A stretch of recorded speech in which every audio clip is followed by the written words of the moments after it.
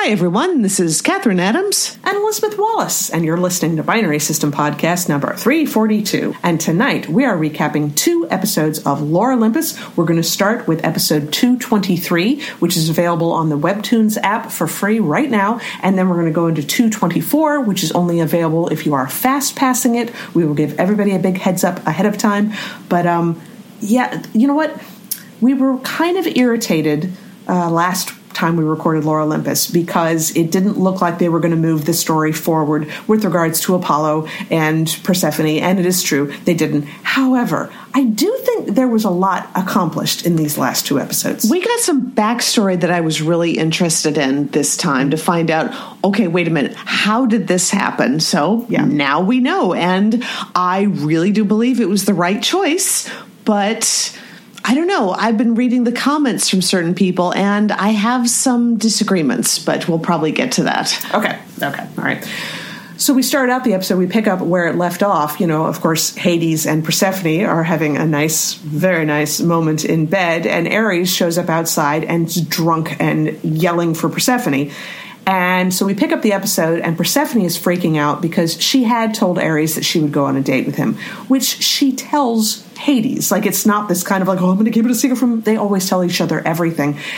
And she says, it's my fault. You know, I told him that I would go on a date with him. And I loved how Hades reacted to that. Yeah, he said it's his fault that he came here. And I just said, that's very true. I mean, when you tell somebody something like that, yes, I'll go on a date with you, that does not entitle somebody to come and shout drunkenly in the rain in their driveway in the middle of the night. Yeah, exactly. The entire time Hades is just like, I'm going to handle it. You do not have to come downstairs. This is not your fault. And nothing gives somebody the right to act like that. And so it's all like their whole relationship. It's so healthy.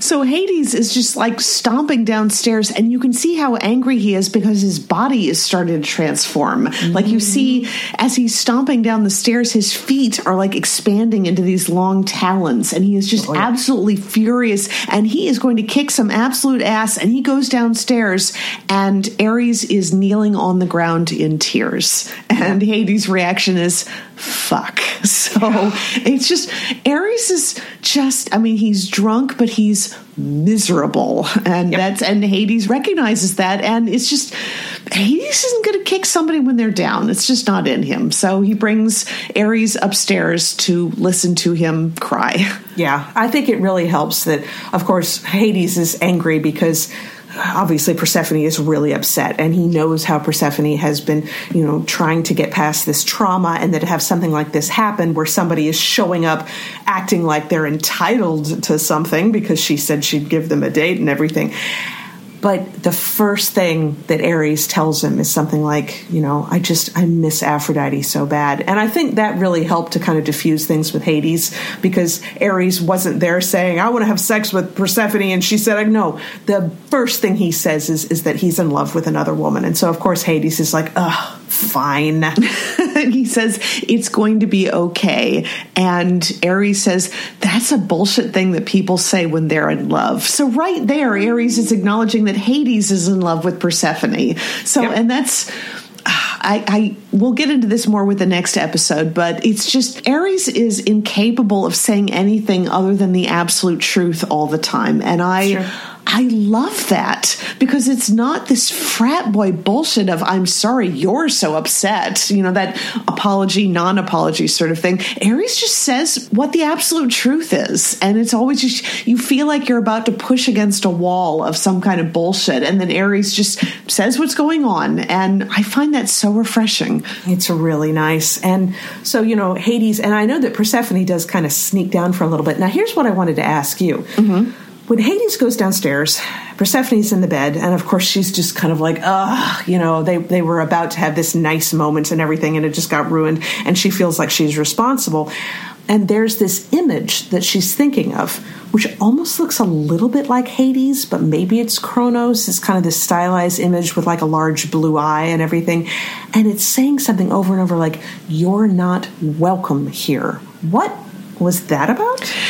I think the words were, "You don't belong here," and I didn't see that as a silhouette of Hades or Kronos. I saw it as a silhouette of Apollo, and I really feel like it's still part of her trauma, but I think she's always going to be kicking herself about the idea that she didn't do more to stop Apollo when he assaulted her, and now she's just like, this whole idea that she told Ares that she would go on a date with him, even though Ares was like keeping her from getting further into the underworld when she was trying to find out what happened to Hades. And she said she has to go. And he said, "I'll let you go if you go to dinner with me." And she said, "Coffee." And he said, "A lunch date." And she said, "One lunch date, and I don't want to see your penis." And he said, "Fine." So she didn't lead Ares on at all. No. But she's still going to think like, okay, so this happened because she did this, and it's going to drag her back to the assault happened with Apollo because she wasn't strong enough in telling him no.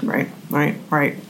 So Hades does talk to Ares for a while and just tells him all the things that you got to say. It's just like, I know this really hurts right now, but you will feel better. He's trying to be as reassuring as he can, but he does tell him something along the lines of, if you ever do something like this again, I'm going to drop kick you into the sun. Yes, and I think Ares is even a little, wants to know why he's being so nice to him. So again, it's Ares acknowledging the reality of the situation. So Hades does go back upstairs after a while, and Persephone, I don't know. I mean, obviously Ares is such a sex pest and so irritating. She does ask how he's doing. And he says he's drunk and crying and miserable, but he's asleep now. And Persephone had wandered into a cinema room that Hades had built in his mansion, and he just like, "Oh, this is my embarrassing room. I only used it a handful of times." And Persephone's like, "I've never actually gone to the movies." And so, of course, they sit down and watch a movie. And I think, Hades probably didn't want his night derailed like Ares did, but now they're just like, okay, so they watch, and it's obviously a Lore Olympus version of Metropolis, because you see the robot or the cyborg or whatever it is symbol, but it's got the long nymph ears, which I thought was perfect. So they're really enjoying it, and just more makeout between Hades and Persephone, which is always delightful to watch. It is sweet, but you've got Ares, and he's kind of hanging out, and he's looking at his phone and being sad and everything, and he's obviously called up a chat window with Aphrodite, and he's sitting there, and then he finally texts, "I miss you." And then you see Aphrodite, and you see the phone kind of light up with his message, and you find that Aphrodite's in bed with Hephaestus. Yes, it's absolutely. I mean, you can even see the part where his arm is sort of cut off, like where his golden arm would normally be. Yes. Yeah, it's absolutely Hephaestus. So yes, I believe we have confirmation that she is married to him. Oh yeah, that we do. And then that ends up this episode. So now we're going to go into episode 224, which once again, it's only available if you fast pass it, so heads up. But it kind of picks up where the previous episode left off, sort of. This is definitely an episode all about Aphrodite and her relationship, but so change that. We go back a little ways because we see the three brothers, Hades, Zeus, and Poseidon, and they're sitting on a beach somewhere, and they're talking about who Zeus is going to get married to. Yeah, and you can see it's really big flashback because Hades is still completely covered in bandages with a cloak from after he was torn apart by Kronos, basically. Mm-hmm. And Zeus is being a jerk. He's like, well, Hera's more beautiful in every way, but Demeter has really nice legs. And Hades says, I really like Hera, and I made this for her. And it's a little statue of a dog. And Zeus is being a jerk about it. He says, well, Hera isn't interested in your sad little dog. And then Poseidon, gets both their attention. He's like, wait a minute, do you guys see the same thing I'm seeing?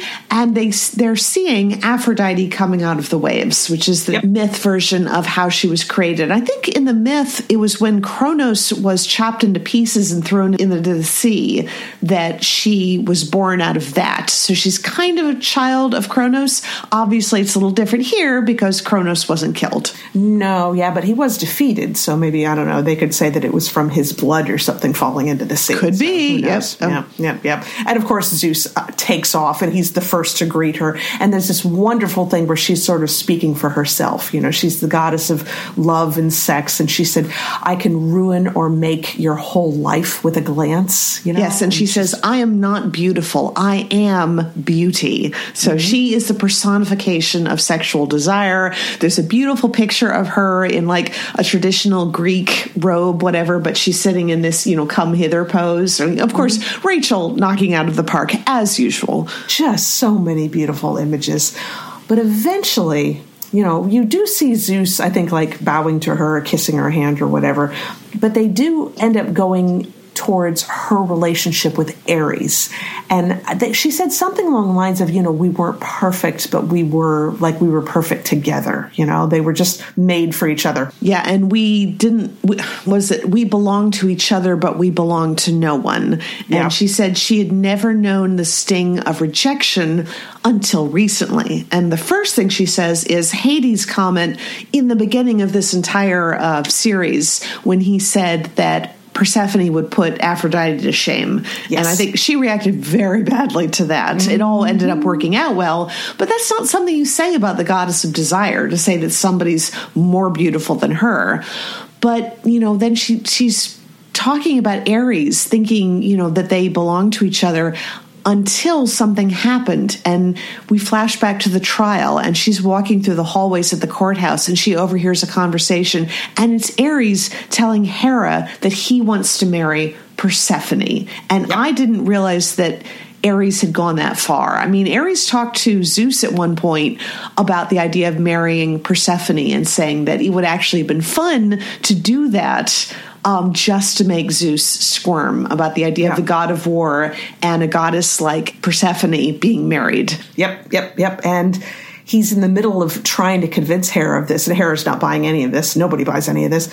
And then he looks up and he sees that Aphrodite heard everything. And he's like, oh, my goodness. And she's, furious. And he's telling her it's just a formality. And she at one point asks him, like, why would you want her? And he said something along the lines of, she's like on a higher social circle than her or something. I'm just checking here. Hang on. Yeah, because, she asked him right out, do you love her? And Ares says, no. And you see Hera is just like, excuse me, with a little, sound effect, leaving. So she just cringes her way out of that one. But Aphrodite wants to know why. And he says she just has better social pedigree. And this goes back to the idea of Ares. He's incapable of lying. I mean, we saw him lie once in this whole series when he first met Persephone and he convinced her that he didn't know how to read so that she would spend days teaching him how to read and so he could worm his way close to her. But other than that, when people ask him about something about why he's being a jerk, he just says the absolute truth. When we first saw him, he was with Persephone and they were waiting in a long line of employees to see Hades, and he got her really mad because he thought that was fun. And Hades confronts him afterwards. It's like, she's less than a century old. She doesn't have the stamina for your games. And Ares says, I'm sorry, I didn't mean to hurt her. I just wanted to get a rise out of her for my own entertainment. And I remember thinking about that, like, wow, he just said the absolute truth. You would expect him to give like this sort of bullshit, well, it's not really my fault excuse. But no, he just says what exactly happened.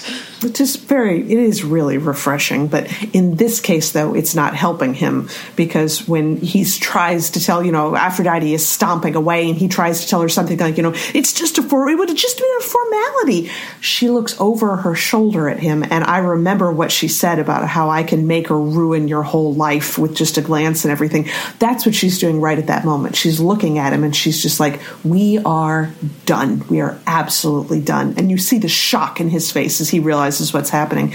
And she stomps out of the room and she's by herself, and there's several panels you just watch her just lose it. She's just so sad. Yeah, she is. And then she's crying and she sees somebody, and it's Hephaestus, and he's working on his computer in the room. And she's like, what are you doing here? And Hephaestus is like, I booked this room through a website. I can send you the email if you need it. Because he's just like, do you think he's autistic, Hephaestus? Or he's on the spectrum somehow, because like the social clues occasionally miss him a little bit. I mean, he's very high functioning, obviously. But like she's I think she's a little intrigued by him because he's not immediately falling all over himself for her. But she does ask him at one point, who's prettier, me or Persephone? And he literally says, is this a trick question? He's not interested in any games. Yeah, but she says, I really want to know. And he says, you. And she says, why? Be objective. He says, do you want me to objectify you? And she said, sure, you have my permission.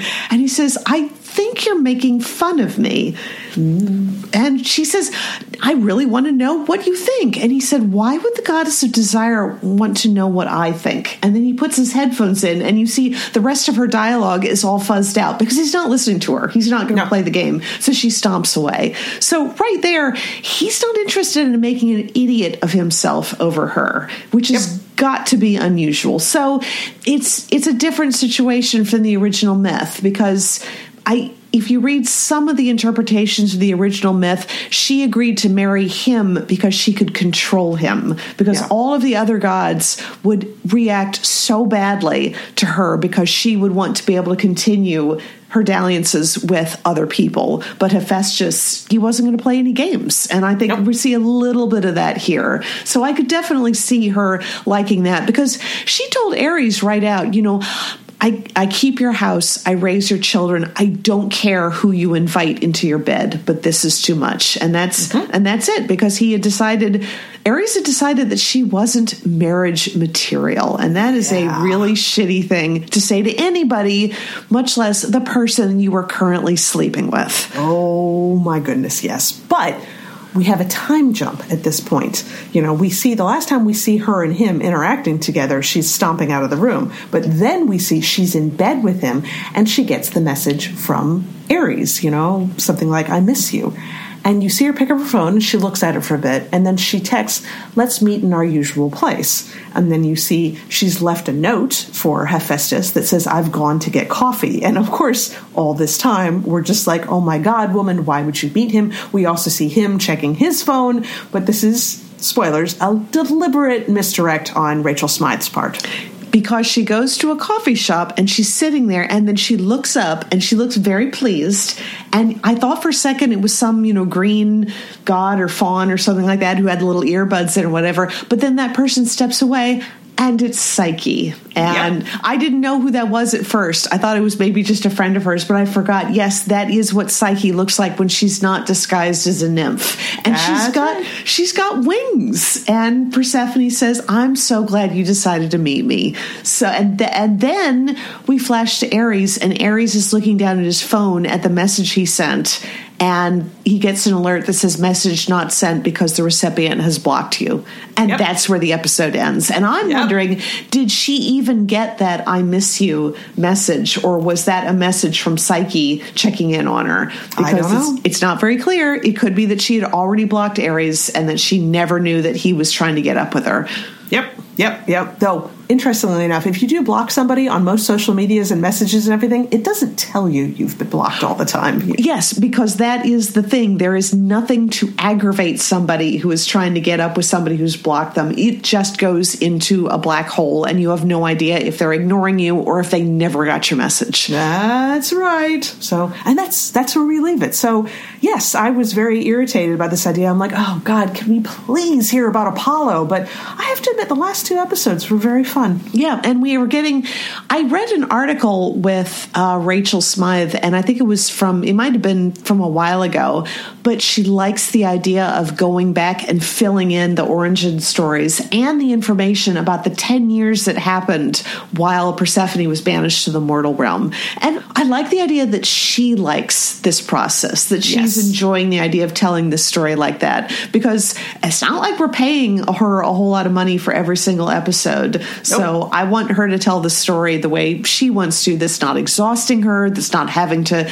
kowtow to fans. It's just because she's done such a fantastic job. Let's let her keep going. Hell yeah. Oh my goodness. So many pretty images in these last two issues too. I mean, just beautiful. Because there was a shot where Hades, she said, I'm really sorry about this, about Ares. And he said, Ares wouldn't have been able to handle you. And she said, oh, and you think you could? And then just let that wicked smile that she's got is wonderful. Also, his response to that was, fuck no.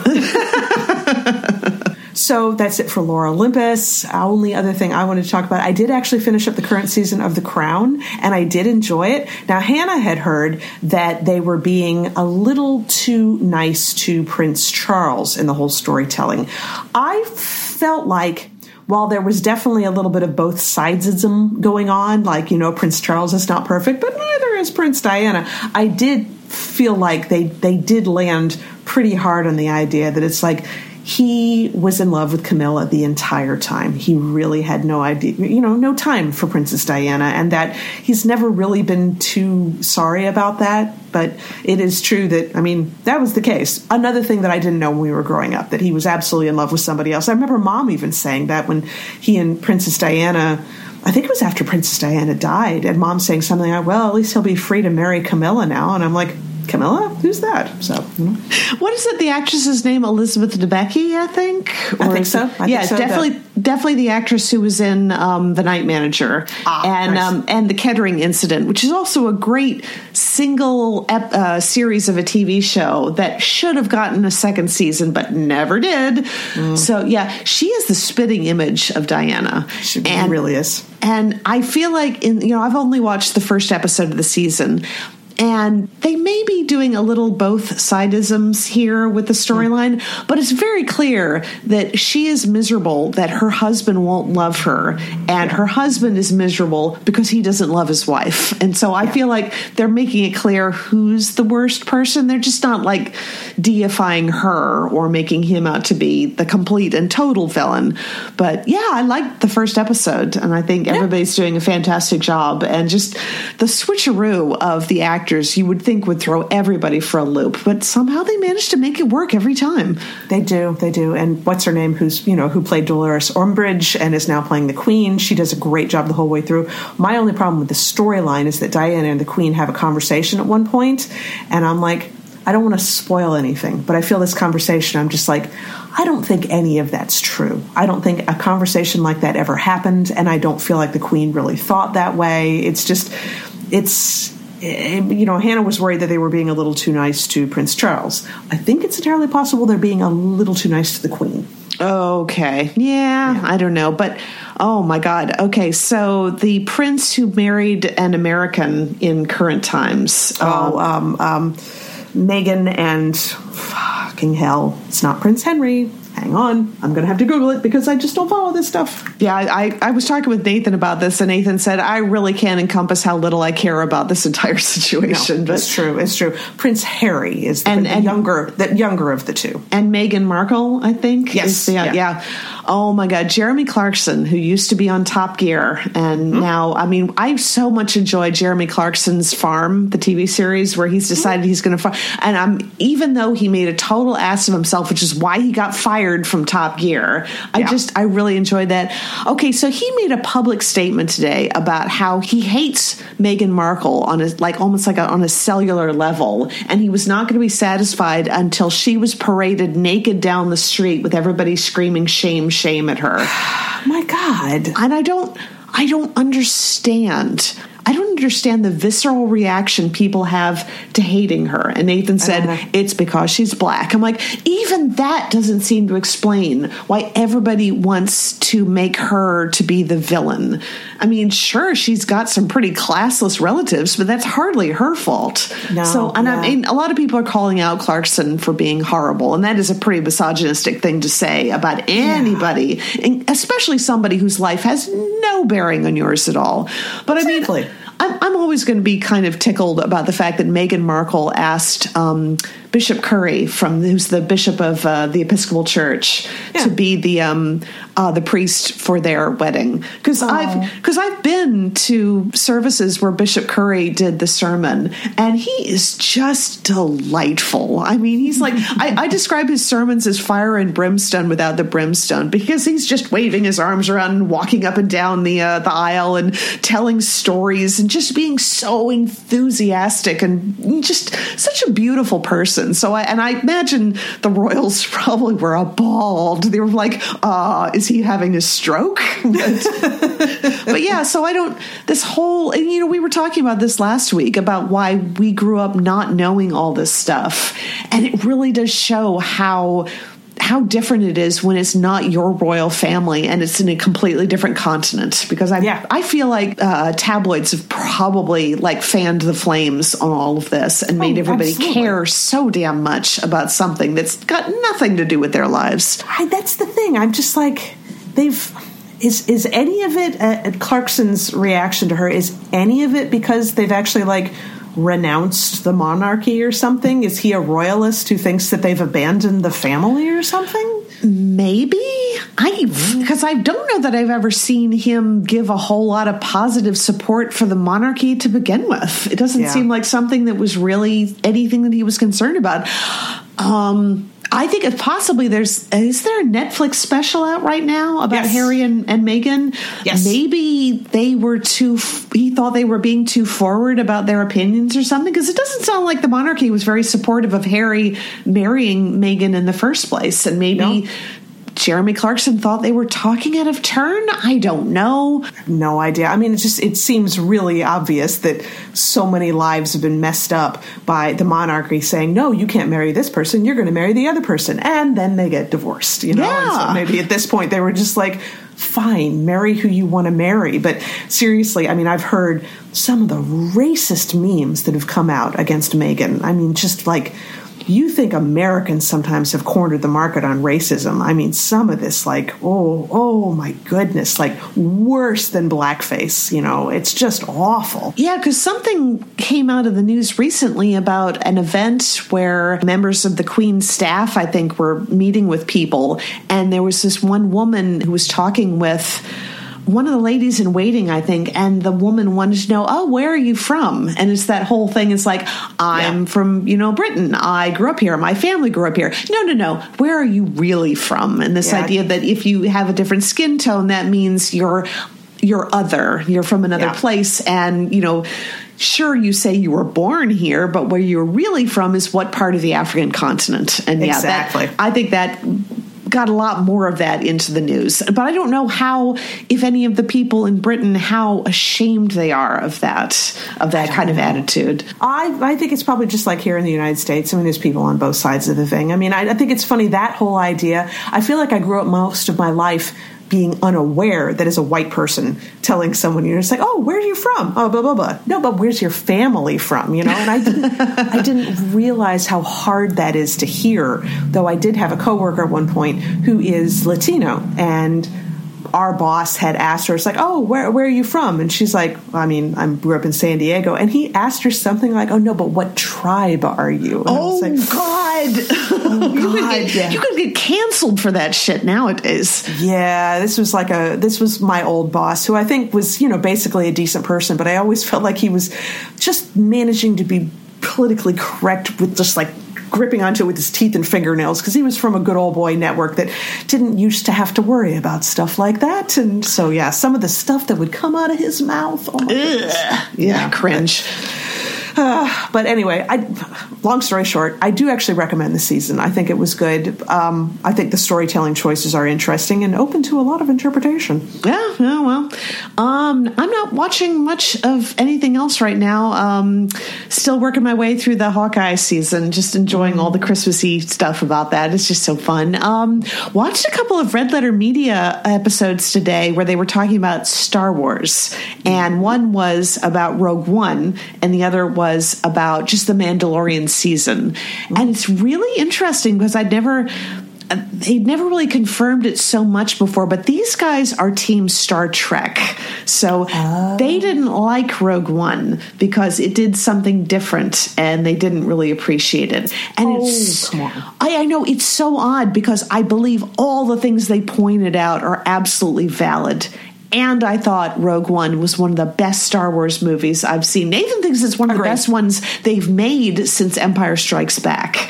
But it is interesting when you see somebody have a completely different opinion, but they bring the reasons so well that you can understand why they think that, even if you don't actually agree with them. It's not like, oh, this is sucky. It's like, no, they actually brought the receipts for that. But they did like The Mandalorian. And one of the reasons why they liked it was they feel like it goes all the way back to what George Lucas first did in the first Star Wars movie, which was this odd combination of Eastern and Western storytelling, because it was samurai and Ronin and, the big kendo swords turned into lightsabers, but it's also a Western. So, and yes. I think that's absolutely true. So I like the fact that they liked that one. Yeah. God, I got to get caught up on, I haven't watched any of Andor, which I heard was really fun. Yeah, I haven't heard anything bad about Andor. Everybody seems to like it a lot. Yeah. And then there's other things I got to get caught up on. Of course, the latest Black Panther. I need to watch that. Oh God, yes. Ms. Marvel? No, what is it? The Marvel TV series? I think it is Ms. Marvel. Yeah. Yeah. Everybody liked that one too. And I heard great things about She-Hulk, though I heard mixed stuff about She-Hulk. Some people liked it, some people don't. I think it's because She-Hulk is obviously going to be more tongue-in-cheek than some of the other ones. Oh, yeah. Yeah. And then, of course, Knives Out is out. And I haven't watched any of that. Avatar, the new Avatar movie. Thank you, because I even said right before the podcast I wanted to mention this. So, of course, Hugh has just put up a review. I hope to have that up as time of this recording. I hope it went up a couple days ago. He liked it. He didn't give it an A+, but he did give it an A. I haven't read the whole review, but he definitely liked it. What astonishes me is that your friend David also liked it. Yep. And he and Hugh very rarely agree on movies, I've found. Yeah, and he thought the effects were great, and I think he thought the story was slightly better than the first one. Interesting. But yeah, I hope it stays in the movie theater for a while, because the first movie we actually saw in IMAX in 3D, and I think that was the way to see it. And I kind of want to do that again. Yeah, but I don't want to do it while it is still out, in the first couple of weeks when everybody's going to be mobbing the theater. Yeah, I ran across some random Twitter thread of movie theater workers who were dealing with the whole Avatar thing, and they're just like, oh my God, my life is hell. Just please be nice to movie theater people. It's really, and Nathan, of course, worked in movie theaters before and had to deal with big weekends. It's hard for a lot of reasons. Yeah, well, at least this isn't a Marvel movie, because Nathan always hated the Marvel movies because of those end credit sequences, because the theater employees have a limited amount of time in between showings to clean the theater, and an end credit scene means that people don't leave. I know. That's why I like when you can go to various sites and they'll tell you, is there an end credit scene? No? Then I'll leave. Then I'll leave, yeah. But I guess that's going to wrap us up for the week, so make sure to check out pixelatedgeek.com for all the book reviews, the movie reviews, the comic book reviews, the photo galleries. Lauren has started sending me a few of her photos from LA Comic-Con, so we're going to have those up. I already have photos from Rob. I think LA Comic-Con, you've never been to the LA Convention Center, have you? I haven't. I don't think I've been to Los Angeles at all. Oh, wow. I like the Convention Center. I feel like, the San Diego Comic-Con people did not like LA Comic-Con for a lot of different reasons, but LA Comic-Con has a lot of places to sit, and it has this main foyer, which I think is just perfect lighting for taking cosplay photos. Oh, that's good, because a lot of time that's the problem. When you go inside, the light becomes absolutely crap for taking photos. This one, just the circular area at the foot of the stairs, you just walk around in circles and get pictures of cosplayers. So, but I think Lauren also had like an after party with a lot of celebrities that she got photos of, because she actually does this kind of stuff like professionally, where she gets down into the pit of concerts and takes these great photos. So look out for all that, definitely. All that and more, pixelatedgeek.com. So we already have, I believe, another Night Vale episode has dropped. Yep. Yeah. So we'll be doing that next week. This is the final episode before Christmas. Yay! Yes. So a few days after this episode drops, it will be Christmas. Merry Christmas to everybody, all and sundry. Yes, or unless you're celebrating something different, in which case, very happy, whatever you're celebrating. Holidays. Yes, yes. We're going to say happy holidays, even if it's not politically correct for some people. Yes, I know. It's fine. We just want everybody to be happy. Is that okay? Yeah, that's fine. That's fine. Anyway, one way or the other, we will talk to everybody in 1 week. Talk to y'all later. I always watch out. I can't help but cry. I'm gonna go pout, and I'm telling you why. Santa Claus ain't coming to Mars. Santa Claus ain't coming to Mars. Santa Claus. Santa Claus. Santa Claus. Santa Claus ain't coming. Santa Claus ain't coming to Mars. We're not on his list. We don't even have ice. What's it matter who's naughty or nice? We work on hydroponics, live in a biosphere, keep the generator fueled, just so we don't die out here. So why don't you watch out? I need a good cry. I am sorry to shout, but I am telling you why. Santa Claus ain't coming to Mars. No, Santa Claus ain't coming to Mars. Mars. Mars. Mars.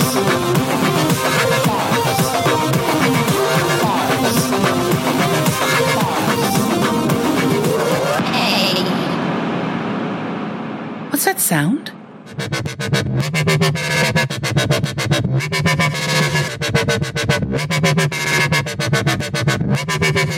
Santa Claus. Santa Claus. Santa Claus. Santa Claus. Santa Claus. Santa Claus. What's that sound? Santa Claus.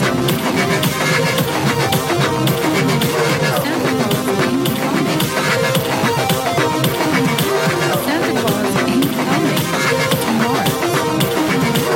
Santa Claus. Santa Claus. Santa Claus ain't coming. Santa Claus ain't coming to